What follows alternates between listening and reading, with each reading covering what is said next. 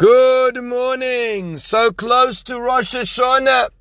Hashem should bless us with a ksiva chesima tova and a gebenchte yor.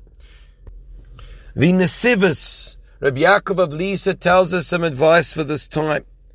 One of it is to limit our speech. Sometimes we talk too much and we get onto subjects that we shouldn't talk about. When we judge people and we talk about them, and we start to criticize them, and even when someone praises someone, we seek to cut them down. This is a time where we seek issue with people. And particularly now because we're pressured. Before Rosh Hashona, everyone's pressured. We're pressured in terms of where we're going to sit in shul, who's going to be at the meals that we're going to be at, how we're going to get all the food and everything hot. All these things create pressure. And therefore it's a time to be quiet. It's a time not to lash out, and therefore err on the side of caution. Miut dibur. Also, Rabbi Yaakov Lisa says, miut tainug.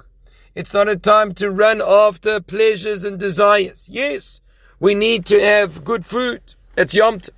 And we need to make ourselves feel good. We need the chocolates, we need the ice cream, we need the sweets, because we want to encourage ourselves. But at the same time, that's not the focus. The focus should be more on what can I spend on ruchnius, spirituality, HaKadosh Baruch Hu. Let's look on improving our sidurim, improving our tefillas. Let's look on reading things about the Yom Tov. That's going to help. Another way, importantly, is tzedakah.